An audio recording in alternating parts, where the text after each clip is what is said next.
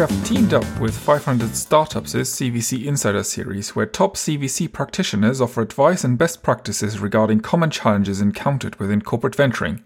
Featured this week is an interview with Linda Yates of Mark 49 and Nicolas Savage of TDK Ventures.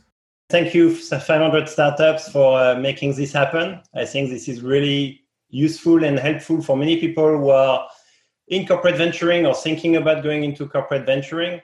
Today, it's really a great honor to have Linda Yates, who is the CEO and co-founder of Mike 49.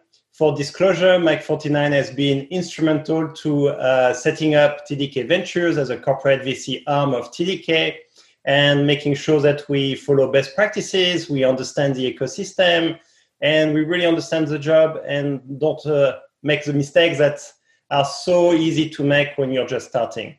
So Linda, I would like to give you 5 to 10 minutes to introduce yourself, Mike 49, and also your journey. And I will be taking questions afterwards, after your introduction. So if someone in the audience have questions, they can add them to the Q&A, and not the chat, but the Q&A box. Linda, all yours. Terrific. Thank you, Nicolas. Thank you, Sean, and 500 Startups for the opportunity to say hello. Nicolas wanted me to start with my journey, so I'll share with you kind of who I am and why we exist. Then I'll talk a little bit about Mach 49. So, as they said, I'm the co-founder and CEO of Mach 49. I actually am a native Californian, rare in California these days. But what's interesting about that actually is that I grew up in the Silicon Valley with all the people who founded the venture capital industry. So I've been, frankly, deeply rooted and connected in that world my entire existence. But most of my professional career has been in the boardrooms and C-suites of the Global 500. So I started in investment banking, corporate finance, and M&A with Smith Barney. From there, I went back to graduate school at Stanford. And out of Stanford, I joined one of the large consulting firms at the time called the Mac Group, which was an amazing place. I ended up becoming the head of the San Francisco office and co-leading the high tech and telecommunications practice. And I moved to Amsterdam to do that. So although I'm a local, I've lived, worked, or traveled in about 70 countries. So I'm pretty global in my perspective and have lots to share about doing the work that Nicolas is talking about around the world. From the Mac Group, I was actually recruited by 2 faculty members, a person named Gary Hamel, who was at London Business School, and Professor C.K. Prahalad, who was at the University of Michigan. And for any of you who are students of corporate innovation or who want to be students of corporate innovation, you will remember that they are the 2 professors who pioneered the field of corporate innovation with the publication of their book, Competing for the Future, back in 1994. That book was one of those game-changing, change-the-world books in the business world. And they decided that they wanted to found a company that was focused exclusively on corporate innovation. And not strategy, not marketing, not operations improvement, but focusing on corporate innovation. They knew they needed somebody who was bilingual between the Silicon Valley, the startups and the venture capitalists, and the boardrooms and C-suites of the Global 500. And so they also needed somebody who knew how to start a company. So they recruited me to become the founding CEO of a company we called Strategos. Strategos was very, very successful. We were more focused kind of on innovation intervention, if you will. It was still more kind of consulting-like.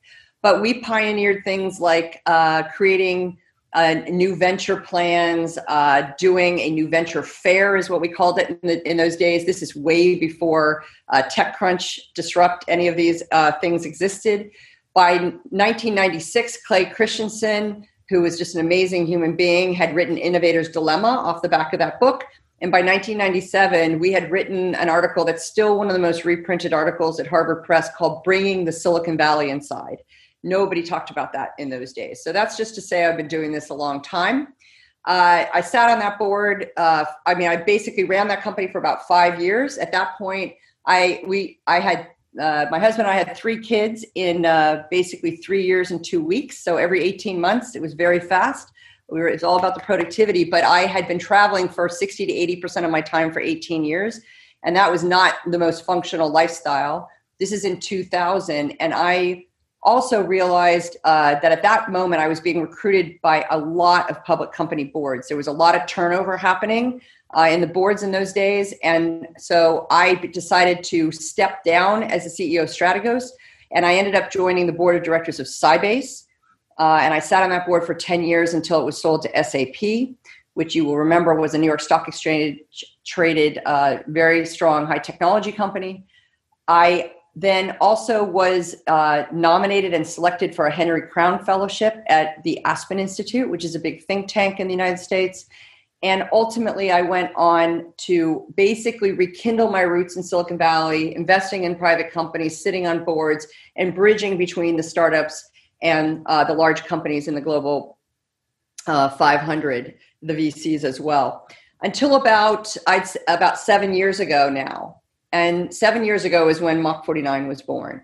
If you look at the history of the Silicon Valley, 50 years ago when it was founded, 55 years ago about now when it was founded, all of the VCs were actually investing in what we call the dreamers, people who were creating whole new industries. But starting about a decade ago, the VCs started investing in all the disruptors, those companies that were basically going after all of the existing industries and all of the large global 1,000 companies.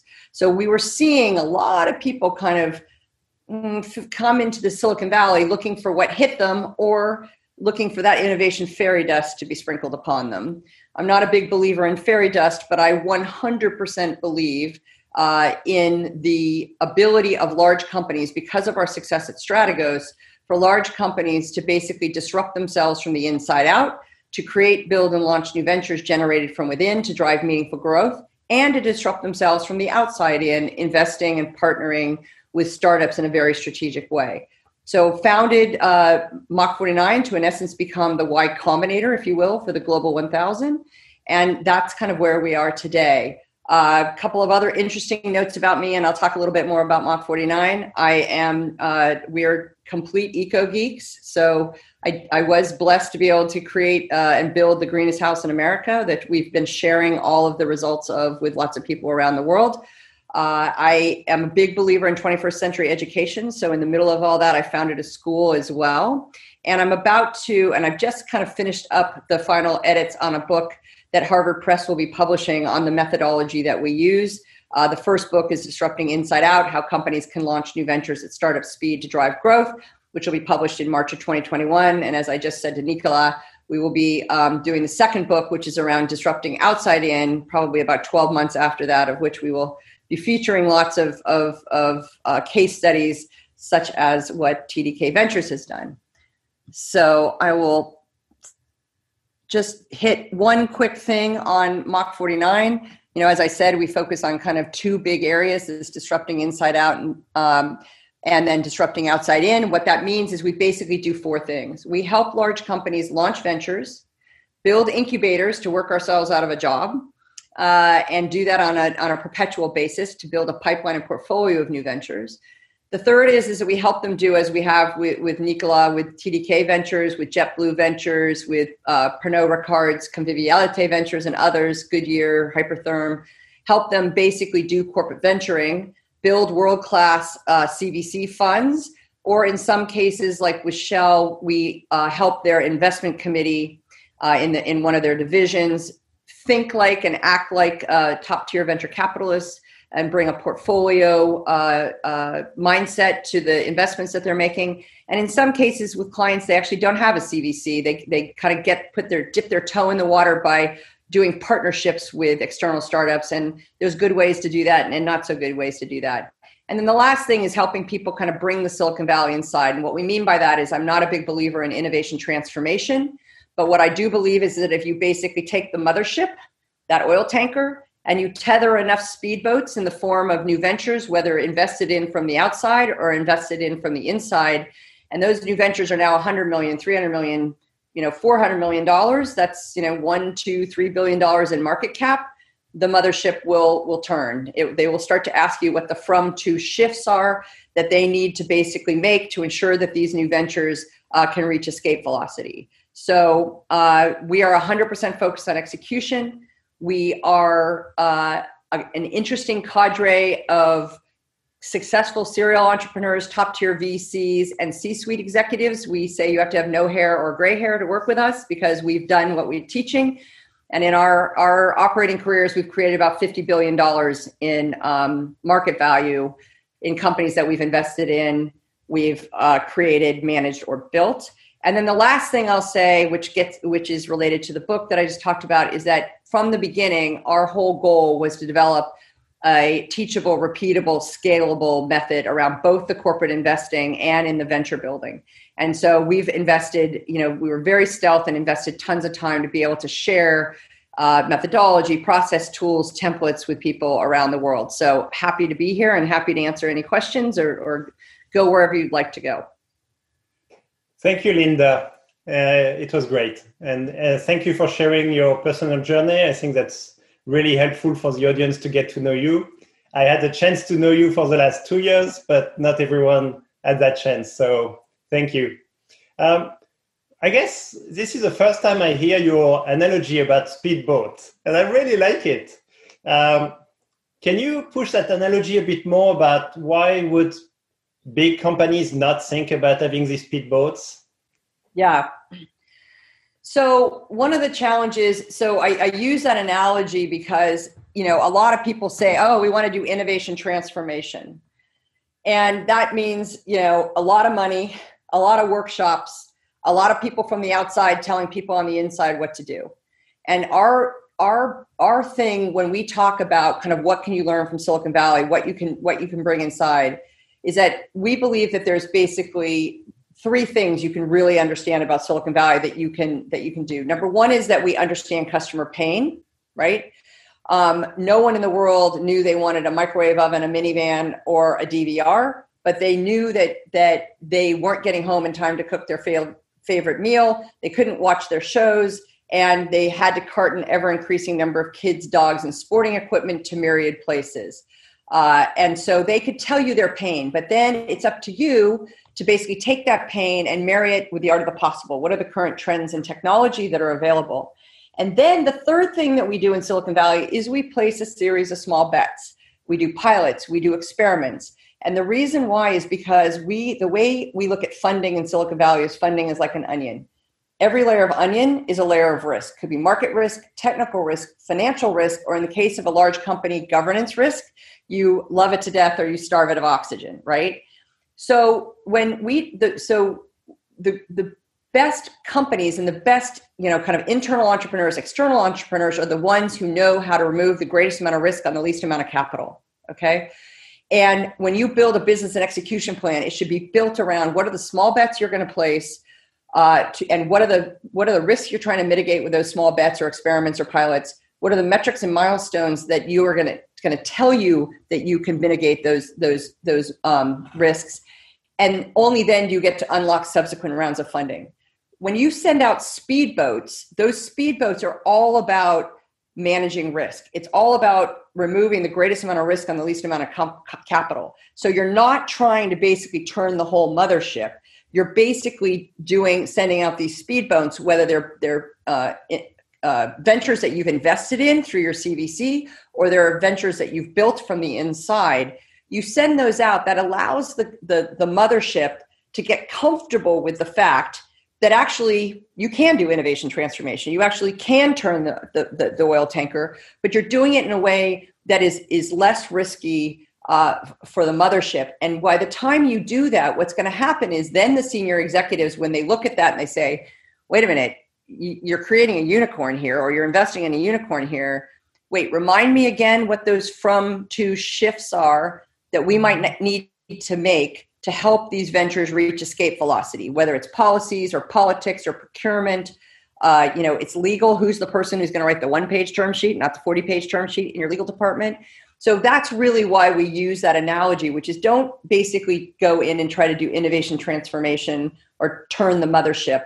You know what? Send out the speedboats, have proof of concept, have things that are in the market with product market fit generating revenue. Now you have that bully pulpit. Now you have that foundation to stand on. And I think on top of what you're saying, I like the intuitive reference to being faster, more nimble, and cheaper to do these experiments. Yeah. Yeah, I think the one of the things, in fact, the closing paragraphs of my book there are two altruistic reasons I founded Mach 49. Number one is that people are living longer and longer because of healthcare and technology. And most of those people are actually, as much as we love startups, employed by large companies. But I believe most large, and so by doing venture building and venture investing, you basically help turn these motherships into a portfolio of companies. When you're a portfolio of companies, by design, you are basically closer to the customer. You're more agile. You're more nimble. You can kill things faster, right? But you can also accelerate things faster. And so it's really important, I think, for people to think of themselves more like Berkshire Hathaway, more like, TDK Ventures is becoming the growth engine for TDK because it's going to basically keep the mothership current on the art of the possible. Also, if you do have an incubator, a top tier CVC, one option for your incubator, if you're doing venture building, is to build. The other three options are to buy, partner, invest. So a world-class CVC, when married with an internal incubator doing venture building, will actually be able to tell the help accelerate those ventures, even the ones inside, because they'll know where in Silicon Valley or Tel Aviv or Mumbai or Singapore or London a great startup might exist for you to work with. Very, very nice. I'm going to have two questions, which is about the past, and then we will go on to the current and best practices and all of that. One is from the audience, and I want to remind the audience, if you want to have a question asked, you use a Q&A, not the chat. So the question is from the past. So you mentioned dreamers and disruptors. Who are the current founders? And maybe you can add a bit more of what was so important about it. About dreamers versus disruptors?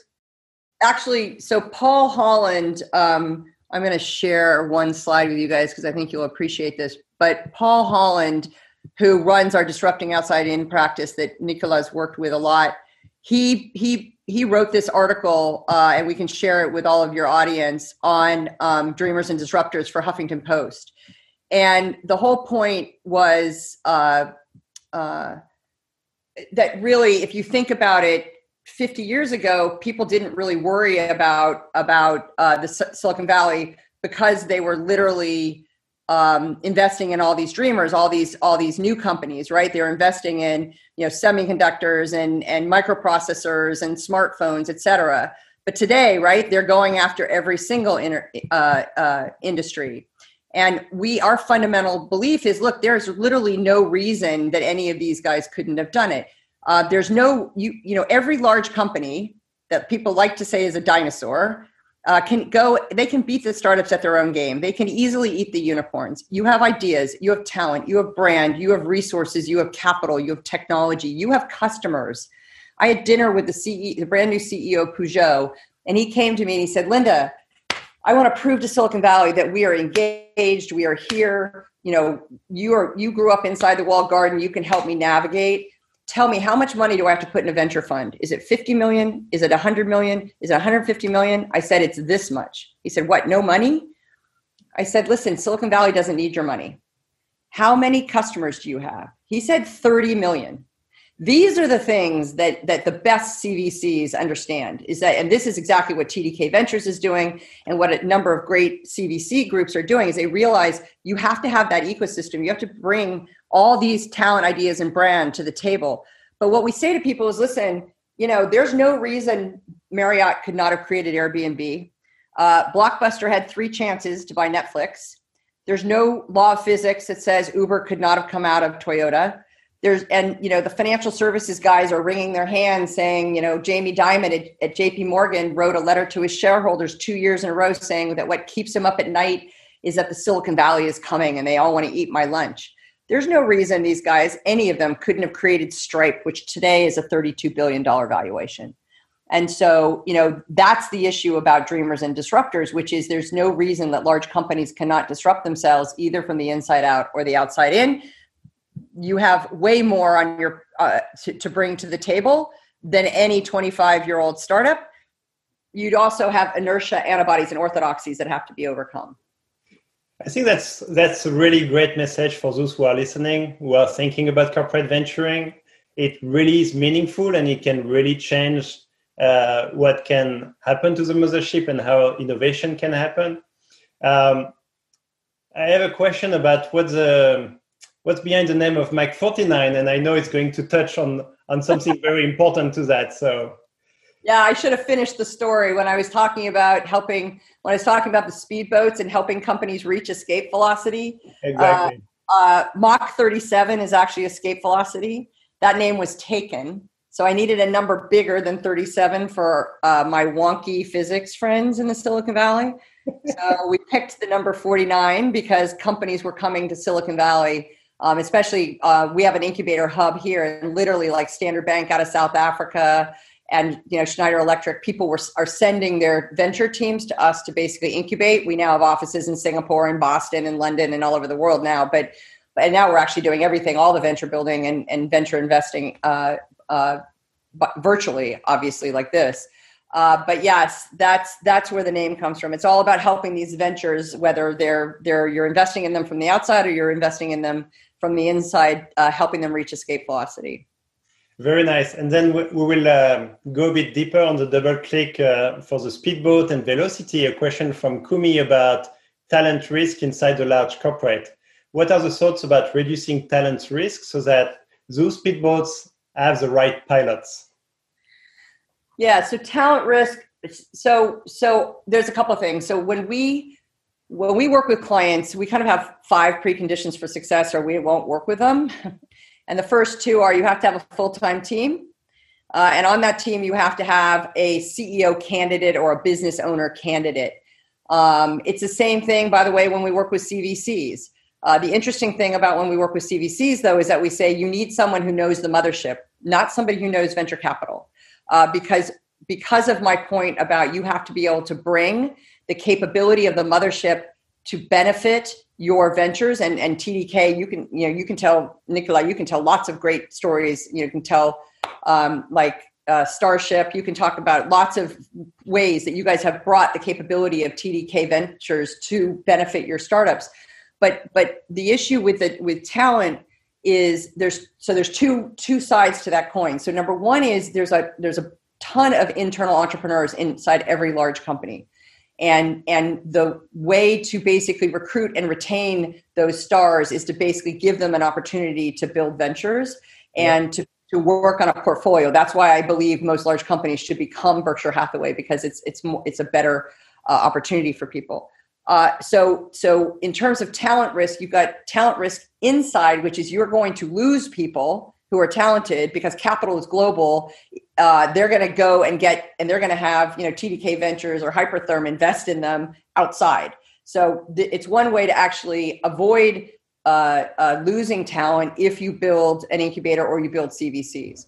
The flip side on talent risk is, okay, but you may not have all the people that you need. When we tell clients that you have to have that full-time team and a CEO candidate, we tell that CEO candidate, you may not be the CEO of the venture in the end, because if you're a bunch of investment bankers and you build a digital platform and you don't have any experience, or your venture is about building a really cool digital platform to offer a service, we're going to have to go outside to get that talent risk. When we go outside, and even when we're inside, we truly believe in the Silicon Valley model of sharing in the upside. So, there are performance metrics that are attached both to the CVCs, and they may not be a traditional model in many of the CVCs case, but there are performance metrics built in. Same thing on the venture building. We put in the concept of phantom shares to make sure that we can recruit people from the outside if we don't have enough of the talent we need to basically ensure that the pilots are going to be successful. And one of the things that we do, we have brought people to Silicon Valley and introduced them to some of the top startups in the world. And what a lot of our large company, like our mothership executives say, okay, you've now taught me, you've set the bar for how high the talent needs to be for both our internal people and external people, but you've got to be able to attract and retain that talent. And there's multiple mechanisms to do that. I really like the way you describe it, because not doing something potentially means you're going to lose your best talent. So it's not about just the talent risk of doing it, but actually not doing it. I want to double click on something which is very tactical, but would be very useful for people to know about. It is a phantom shares, because most people don't know. And I think that's actually a really important element of rewarding people taking some level of risk and having a level of upsides. Yeah. So I think there's kind of like 4 levels of people that need to be compensated when you're doing venture building or venture investing from a mothership standpoint, right? So for instance, so when we take a venture, if let's say we're disrupting inside out, we're building a venture. If you're building a venture on the outside, it's easy. You just set up a cap table. It's just a normal thing. You just set it up in the same way. Yep. What you were trying to do with the phantom shares is mimic that cap table, but on the inside. And so even though it's not real shares in the sense of that if you launch a venture inside TDK, you're getting TDK shares. You're getting shares of, and I'll use a real example. So Schneider Electric has a very hot venture that we launched for them called Clipsal Solar, which is in the residential solar home residential energy as a service in Australia. And so so there's still a cap table, but it's a cap table of phantom shares, and those phantom shares are tied to metrics and milestones that are there. And then that comes in the form of a cash bonus as opposed to a real, you don't have an IPO. But the nice thing about it is that those phantom shares can be evergreened, right? So as opposed to an IPO where you basically, if you sell your shares, that's it, you don't have your shares, or the stock price is determined externally, you have control over the success of you have control over what you earn based on your performance. So it's very tied to performance in that way, but it's still, hey, if you're the CEO and you still have X percentage, you put a pool aside. Now, it may not be quite as big a pool as you might find with an external venture because you're not taking as much risk. You're getting all your money from the mothership. You're not having to go hat in hand to the venture capitalists every 3 months to go get another round of funding. So there's a lot of there's a lot of benefits to launching, and you have hopefully 30 million customers that you get to go to and run your pilots with. So there's less risk, so there may be less upside. The other thing that's really cool about another opportunity you have to reward people, and we did this with one of the companies, which is, a lot of times venture building is people talk about 25-year-old CEOs, right? And a lot of times there are a lot of entrepreneurs who are in their 40s, their 50s, their 60s, right? They're very, very strong, super talented, super experienced, but they can't take the risk that a 25-year-old with no family and no debt might and no college tuition to pay. The beauty of doing what we're doing is we allow people who are entrepreneurial, either in the form of the CVC or in the form of building an incubator or venture building, they can actually look and toggle their risk. So we had one company where the young guy in the company who had no family, he basically took nothing in terms of the traditional base and bonus and toggled way up on the equity. But we had another person in their mid-50s who had kids in school who couldn't afford the risk, and he just continued on with his base plus bonus. So he wasn't going to get the upside, but he also, he was protected on the downside to a certain extent. Whereas the other guy was going to make more than everybody else, but he was great because he helped us manage the cash burn because he took very little salary and traditional salary and bonus. So that's one set of people you compensate. The CVCs are there's a range of ways that you're compensating the CVCs. They too, though, obviously you want them to share in the upside, and there's multiple models for that. And then even with an incubator team, if the incubator team is pumping out multiple ventures, then we typically give them a percentage or two of each of the ventures in terms of phantom shares because they have become the Mach 49 inside and they're helping to launch these things. Which makes a lot of sense. No, I really like everything you've said. So I promised a question for the past. So That question is, when you think about corporate venturing 10 years ago and today, what are the more drastic differences between the two? Okay, so I think the CVCs are getting way, way, way smarter because the motherships are getting smarter, number one, and the CVCs are getting tighter in terms of the way they're operating in a far more professional way.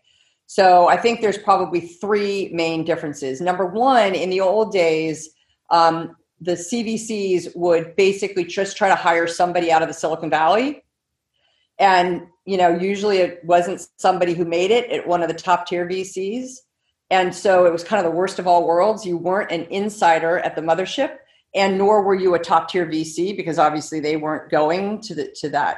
Yep. So that was, I think, that's one of the big differences is that now what people are realizing is, listen, what you really need to run a CVC is somebody like you, somebody like Stefan Longuet, somebody like Bonnie Simi at JetBlue, people who really understand the mothership so that you can deliver the capabilities and core competencies. You understand the strategic fit with that.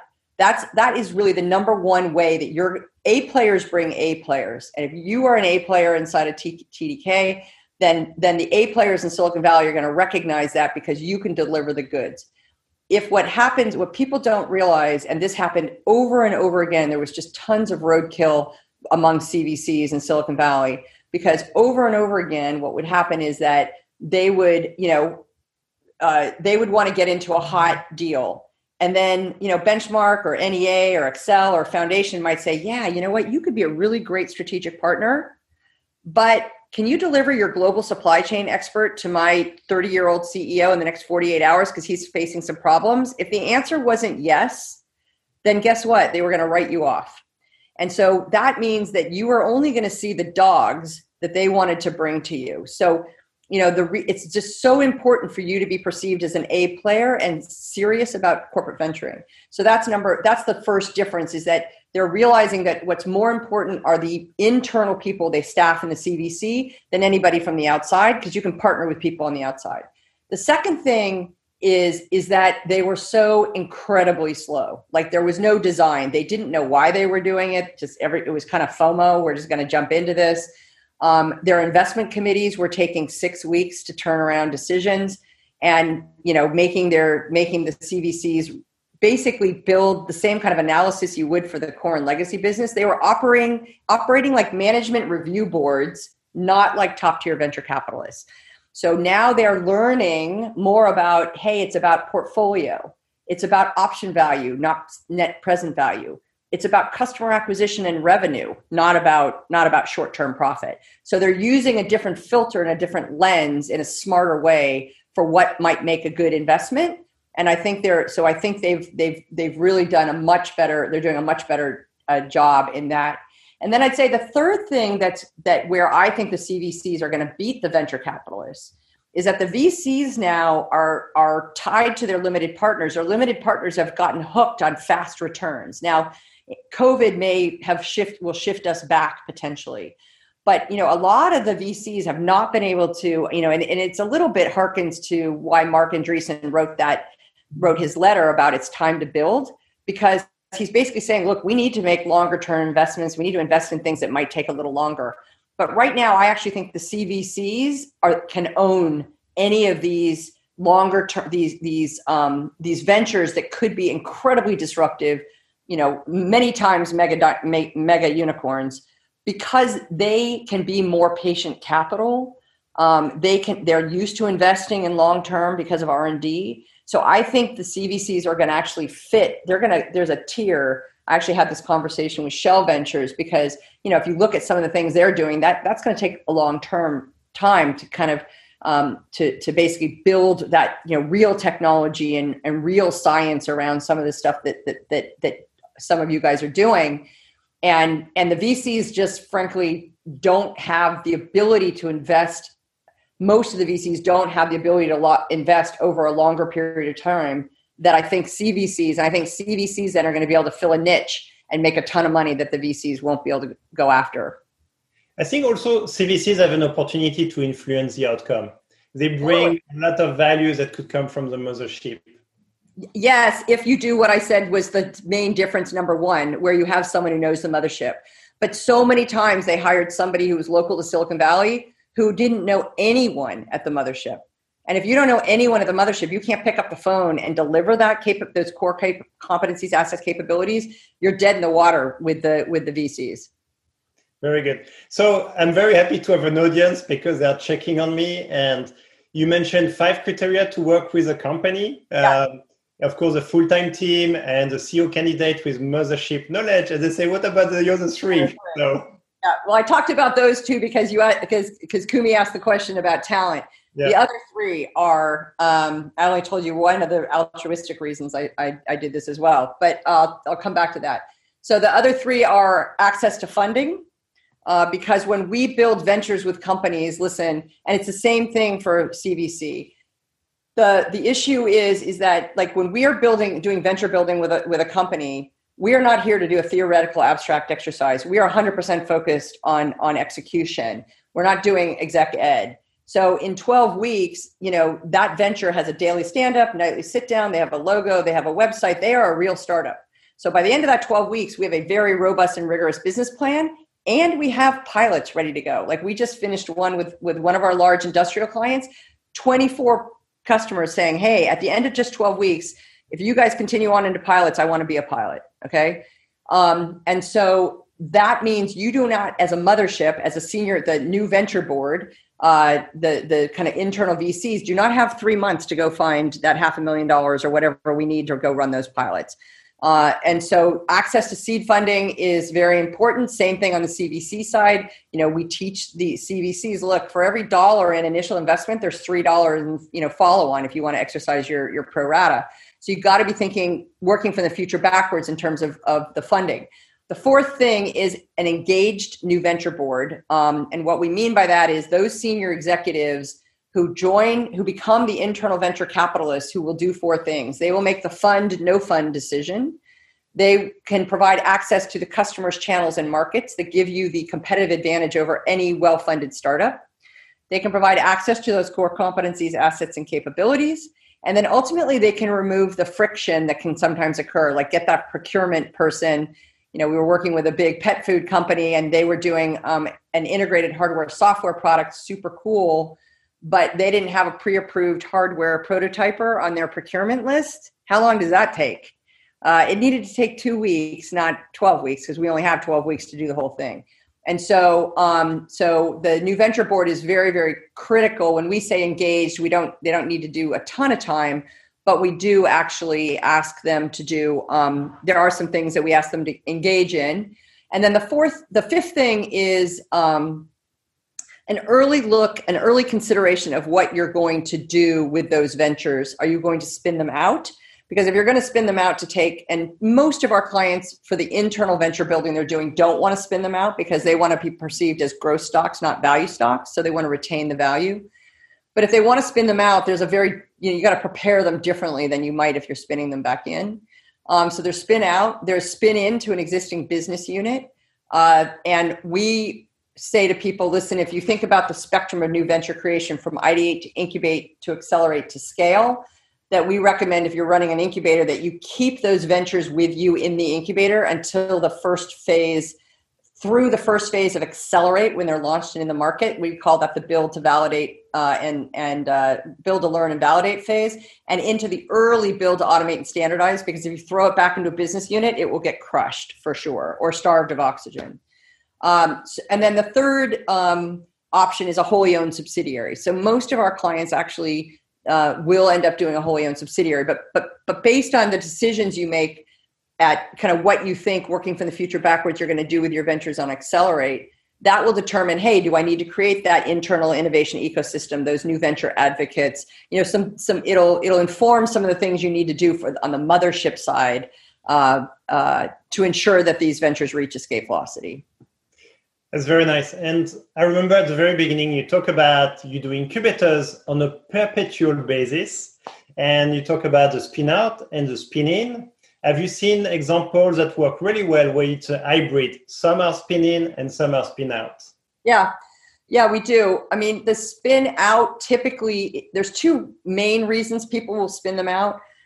Number one is it's kind of a big infrastructure play or a big capital intensive play, and they want to share the risk with other people's money, right? So that's one reason, is they want to share the risk. Could be other CVCs, could be VCs, could be family offices, and then in other cases, it's because they bring certain superpowers to the venture, but that venture requires additional superpowers to actually be successful and thrive.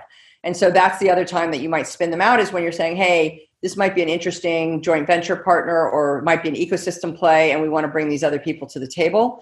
And to do that, then those people obviously need to share in the upside, and to share in the upside, you need to spin them out and have a separate entity. So yeah, we do see them occasionally. We do see people who will either do a spin in or a spin out. Most of our clients don't spin in to an existing business unit right away. because if you remember, business units are for two reasons. Number one, often it might be in the middle of the budget year. And by the way, they didn't budget to basically launch a new venture. Same thing for CVCs. If you basically bring to one of your business units, hey, I want you to do a pilot, but then you tell them they have to pay for the pilot, a lot of times they'll be like, look, I can't do that. I don't have the budget for it. So you have to be creative about where the money is going to come from to basically to pay for that pilot. And then the other thing around the business units is that often their metrics, the KPIs of a core and legacy business are not the same metrics as what a CVC should have or what a new venture should have. And so it's very hard to basically, the metrics that a business unit lives by, those KPIs are very different than what you want from a venture. You want a venture you want them reinvesting, not basically looking for short-term profit. Very nice. And I will double click on the spin-in because I think you're saying this is what's most common. What would be the smart KPIs for creating the context for successful spin-in? So every time we build a business and execution plan, we basically, so the way we look at when we look at kind of this incubating, accelerating, when you look at doing incubation across this ideate, incubate, accelerate, and scale, when you build a venture, so when you're incubating a venture, we basically say, look, in that 12 weeks, there's three different things that are happening. First of all, you're going out and you're trying to find customer pain, right? If there's no pain, you should kill the venture. If you're a CVC and you ask the entrepreneurs, what's the pain you're trying to solve? And they can't answer, you should not invest. So the number one thing is, what is the pain they're trying to solve? Otherwise, you get a bunch of very smart engineers who don't like to talk to customers. And so they'll talk to two customers and they tell you, hey, we know that there's a market for this. So number one is there customer pain and is there a lot of it? Because if there's not a lot of it, you can't move the needle, at least for a venture inside of a large company. Once you then understand there's enough pain, now you can start to say, okay, well, now what kind of product or solution can we imagine to solve that pain? Okay. And there's another test for you, because guess what? If to solve the pain, the solution is time travel, well, we don't have time travel. And so that product is not feasible to build. Now, of course, you have three other options. You can buy, partner, or invest. But if none of those are feasible, then you have to put it on the shelf. You have to kill that venture at that point in time. And then the third thing is then when we understand we've got tons of pain, the product is feasible, now we're going to design the business. And then to your point, when we design the business, we are going through a very extensive look at what the risks are, how we're going to mitigate those risks. And I'm going to actually show you a real page out of, so we basically build an operating plan that is built around the small bets and experiments you're going to run, what risks you're trying to mitigate in different things, what the metrics and milestones that tell you you've mitigated that risk, and only then do you unlock that next round of funding and the next round of funding. So both your operating plan and your use of funds should absolutely be built around your experiments and your risks. And frankly, when I do investing in startups, I ask them, okay, what are the risks? How are you going to mitigate those risks? What are the tests that you're doing? What are the metrics and milestones?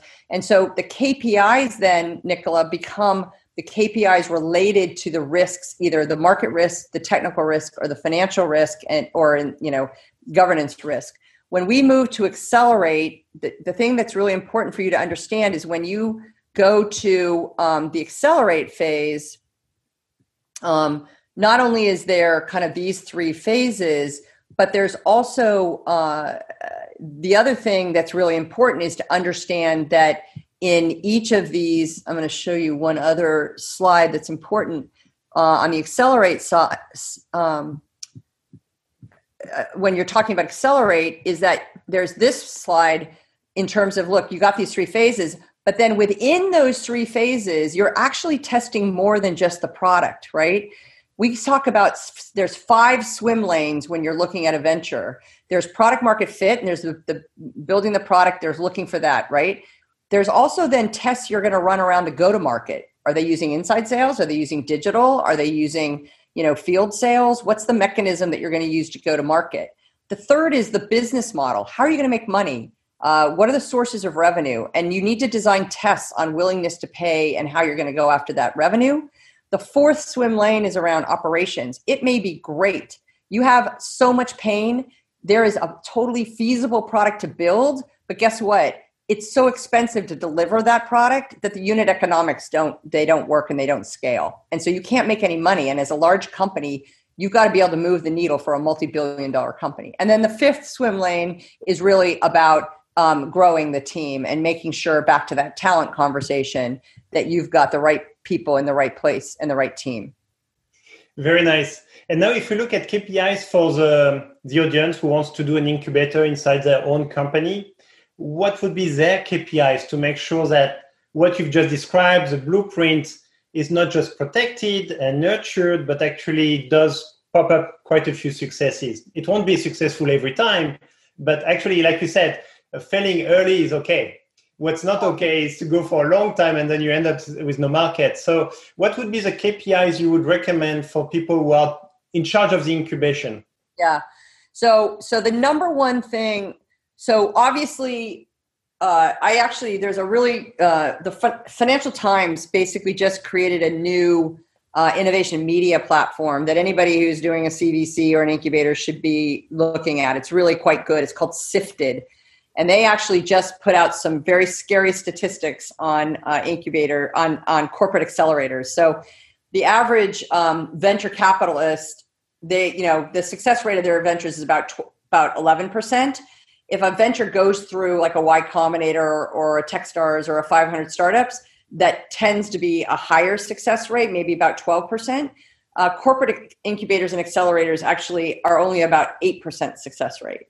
And part of the reason is because if you think at, look at 500 startups, or you look at any of the classic incubators, they don't need as big of a hit rate as a large scale incubator inside a large company because they have limited partners. If they have 2 startups that do really well, that returns the fund, their limited partners are happy. So they can afford a lower percentage success rate. No incubator can survive that success rate. They certainly can't survive an 8% success rate. And the reason why most of them fail is threefold. Number one is they think that, guess what? They look at a 500 and they say, hey, guess what? It's all about mentors and money. Well, that works for a lot of the classic incubators, but that doesn't work for a large company. So they need methodology. They need a repeatable, scalable model. That's number one. So that, and if you do that, then your hit rate will be higher. So the incubator, just like for us, we're only as good as the last venture we launch into the market. We have about a 90% success rate of ventures in the market, generating revenue, getting acquired, et cetera. And, but it's because we're super, super anal about that, if it's the will to kill. So if there's no customer pain or the product isn't feasible or you can't make money. So number one is that the KPIs for the incubator need to be around, are you screening your ventures, doing a good portfolio review of the ventures you're going to put in and choose to incubate in the first place. So that's the first place that you need good KPIs. Then it's, are you basically using a repeatable and scalable model so that you don't get garbage in, garbage out? And that each of on the back end, you're doing very, very robust and rigorous business and execution plans. And then your primary KPI is going to be around the success of your ventures in the market. And you should be, frankly, no less than a 50% success rate if you have been disciplined about the incubation process. And even into accelerate, right? You may kill it then. But again, if you're trying to remove the greatest amount of risk on the least amount of capital, so you should not be over investing in these ventures early on. So let me challenge a bit, Linda. If it's 90%, is that not playing it too safe? No, because you need to kill ventures, right? You need to kill ventures. So we don't want to have 100% success rate. I don't think it's possible.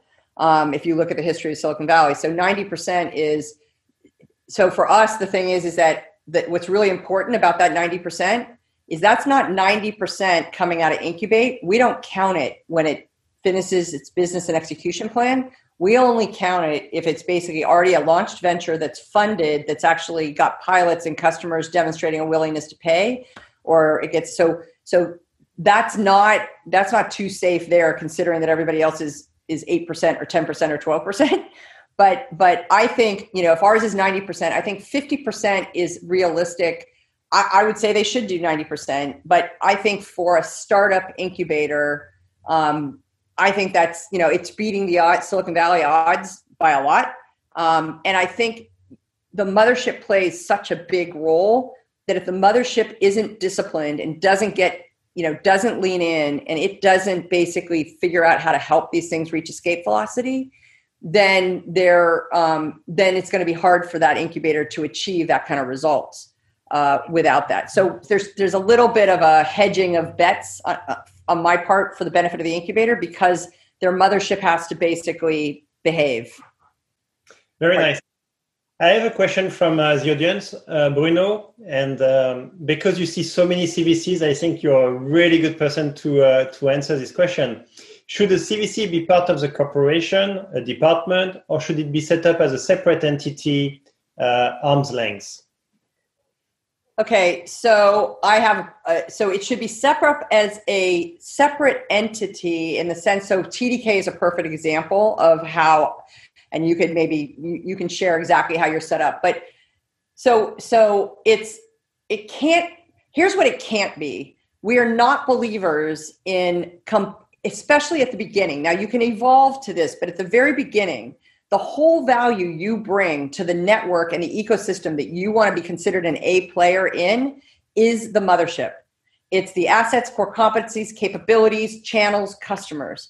What we see is that too many people too fast try to basically really separate themselves and just become a financial engine as opposed to a strategically relevant reason for the mothership.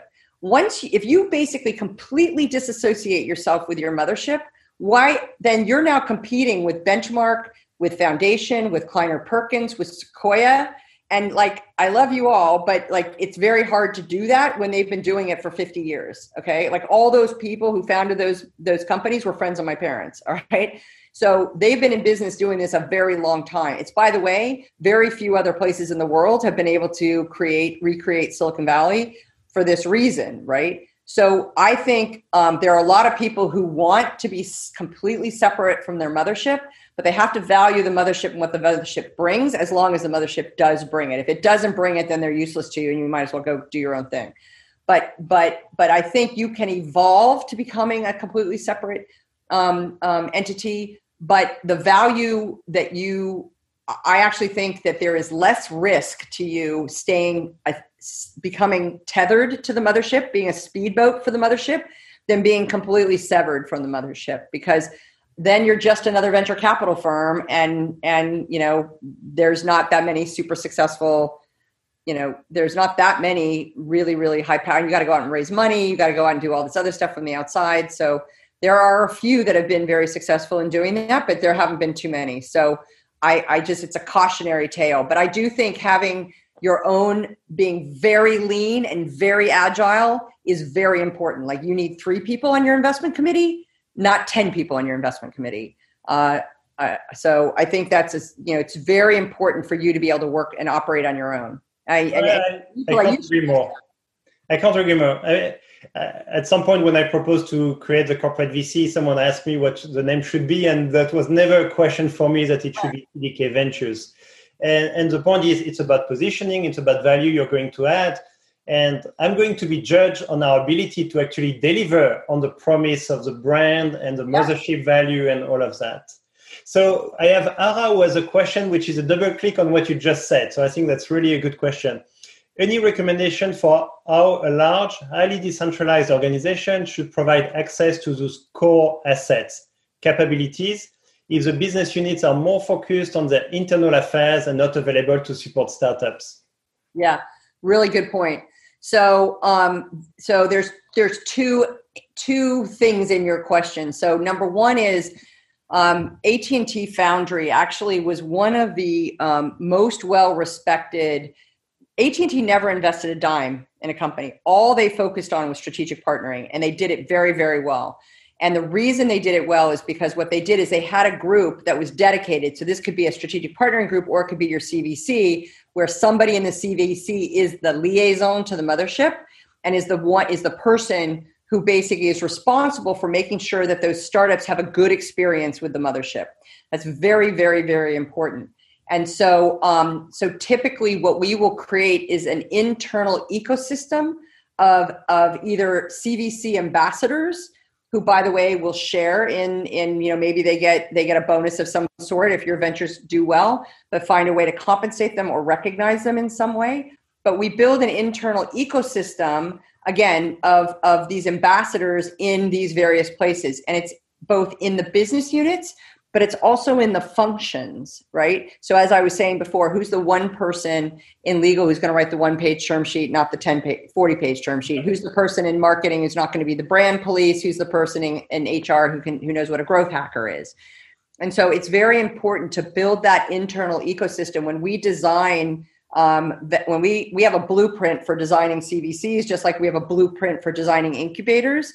And when we walk literally page by page with that blueprint, Nicola knows how painful this is. We make you make a decision by design, not by default. So we make you ask the question, we make you ask and one of those things is, how are we going to deliver the capability? And it's why it's so important to be, part of the senior executive team when you're in the CVC, so that you can deliver that capability. But the way to do it, if you're a highly disaggregated organization, is to create this internal network, this kind of, telecommunications and, network looking map of people who, and often they will volunteer, because what you will find is there are lots of internal entrepreneurial people who want to basically take part. They want to be connected. They want to learn. They want to grow. So often you do not have a problem finding those internal advocates. You do need to basically make them a cohort. You need to kind of train them. You need to engage them so that it's not just like, so maybe you're doing a quarterly webinar with them where you're getting them together and you're basically sharing insights. It's also why a CVC, we talk about the gives and the gets between the mothership, but the CVC can provide inspiration and programming to the mothership. They can basically say, hey, here's what we're learning. Here are the insights. We interviewed a customer. All those things, when you are seen to be giving back to the mothership as well as taking from the mothership, just puts you in a better sense. The other thing is you can also use your CVC or your incubator as a way to rotate. Your chief human resources officers tend to love these because they're a way for you, going back to the talent question, to recruit and retain, because you can do a rotation through. And when you take people from the business units and you put them in the CVC for 3 months, guess what? That person then goes back to the business unit as your advocate. So it's funny you say that, because this afternoon I'm having a meeting with human resources to talk about a fellowship program where they come for 6 months and we do rotations. That only serves you. That serves the mothership, but it certainly serves the CVC, because now you have these advocates all over the organization. Yeah. So I have 2 more questions if you have time. Oh, I'm good. So I have one more question from Kumi, which I think is a really good one. Devil's advocate, why would a corporate like TDK create a CVC rather than equity stakes in relevant businesses? Broadcom never had a CVC, while Intel and Qualcomm have. And if I talk about TDK, before we started TDK Ventures, they had made in the previous 3 years 10 minority equity investments. So clearly you can do some of that without a corporate VC. So here's a devil's advocate question from Kumi is, why do we need a CVC? At what point does it make sense to have one? Yeah, you don't need a CVC necessarily if you are an agile organization. So let me give you 2 examples. So that's a cheeky answer already. So in some cases, a CVC. So the issue of the CVC is, in some cases, the CVC may be investing in something that is very different from what the core is going to invest in. So for instance, if you take Shell Ventures exists, but Shell Ventures focuses on investing in upstream technologies and things like that. but yet each of the divisions has, can invest off their balance sheet in things that are relevant to that particular business unit. They don't need a CVC to do that. They can just invest off their balance sheet. But anytime you're trying to use, you want to use your funding as a way. So Qualcomm Ventures, they use their VC arm as a way to basically invest in future technologies that had not kind of crossed the chasm into the mass market yet. And they were investing like in autonomous vehicles or in augmented reality or gaming. They were investing early in industries that they wanted to be able to get an early look at so that they can inform their R&D group what chipsets they might need to be ready with when those markets did go mass market. And so typically when you form the CVC to not necessarily be focused on what the core and legacy businesses are operating on, you can invest there. But typically the CVC is really looking to be kind of that sensor network, that early look, or a way to basically see, hey, you know what, we're working on this sensor technology. I wonder if it'll work in regenerative medicine. I wonder if it will work here. So it's really a way to help you potentially pivot the core and legacy businesses to something new in that sense. So I think that's really one of the reasons why you would do a CVC, is that they're free enough from the core and the legacy business to basically go after new stuff. Yeah. And if I can give an example of TDK, even though we have a corporate VCs, we still have our M&A group and business groups who actually make minority equity investments in startups. So we are not the only one to be able to do that. So my last question is really more for inspiring the audience. Do you have any tip about, you talk about the art of the impossible. What tip would you recommend on how to master this art of the impossible? So I think it's, again, this is where I think building a world-class CVC is how you master it, because it allows you to put your toe in a lot of ponds and to test that and to see if it really fits with the mothership. So, again, it goes back to, how do you place small bets? How do you do pilots? How do you do investments? And I think it's just a really, so mastering, the biggest thing for motherships is that they are not current on the art of the possible. They do not know what current trends in technology are out there. They literally do not. Look, Uber doesn't exist if we don't have mobile phones, real-time payments, GPS, et cetera. And so the world is moving too fast. And if you're focused on your core and legacy businesses and the different business units, you're just not gonna be fast enough to go out to test something, pivot it, pilot it, try it. And you just got to get really good and get that flywheel going. And I think you can do it in the form of an incubator. You can do it in the form of a CVC. But those are places where you can place small bets. You can test. You can learn. But be sure, if you're going to test and learn, that you have a mechanism that you can then capture that learning, curate it, and disseminate it back into the market. Thank you, Linda. It was really nice, inspiring, and amazing answers. Thank you so much. Always fun. Always fun. All right, everybody. Take care. You. Bye. Bye.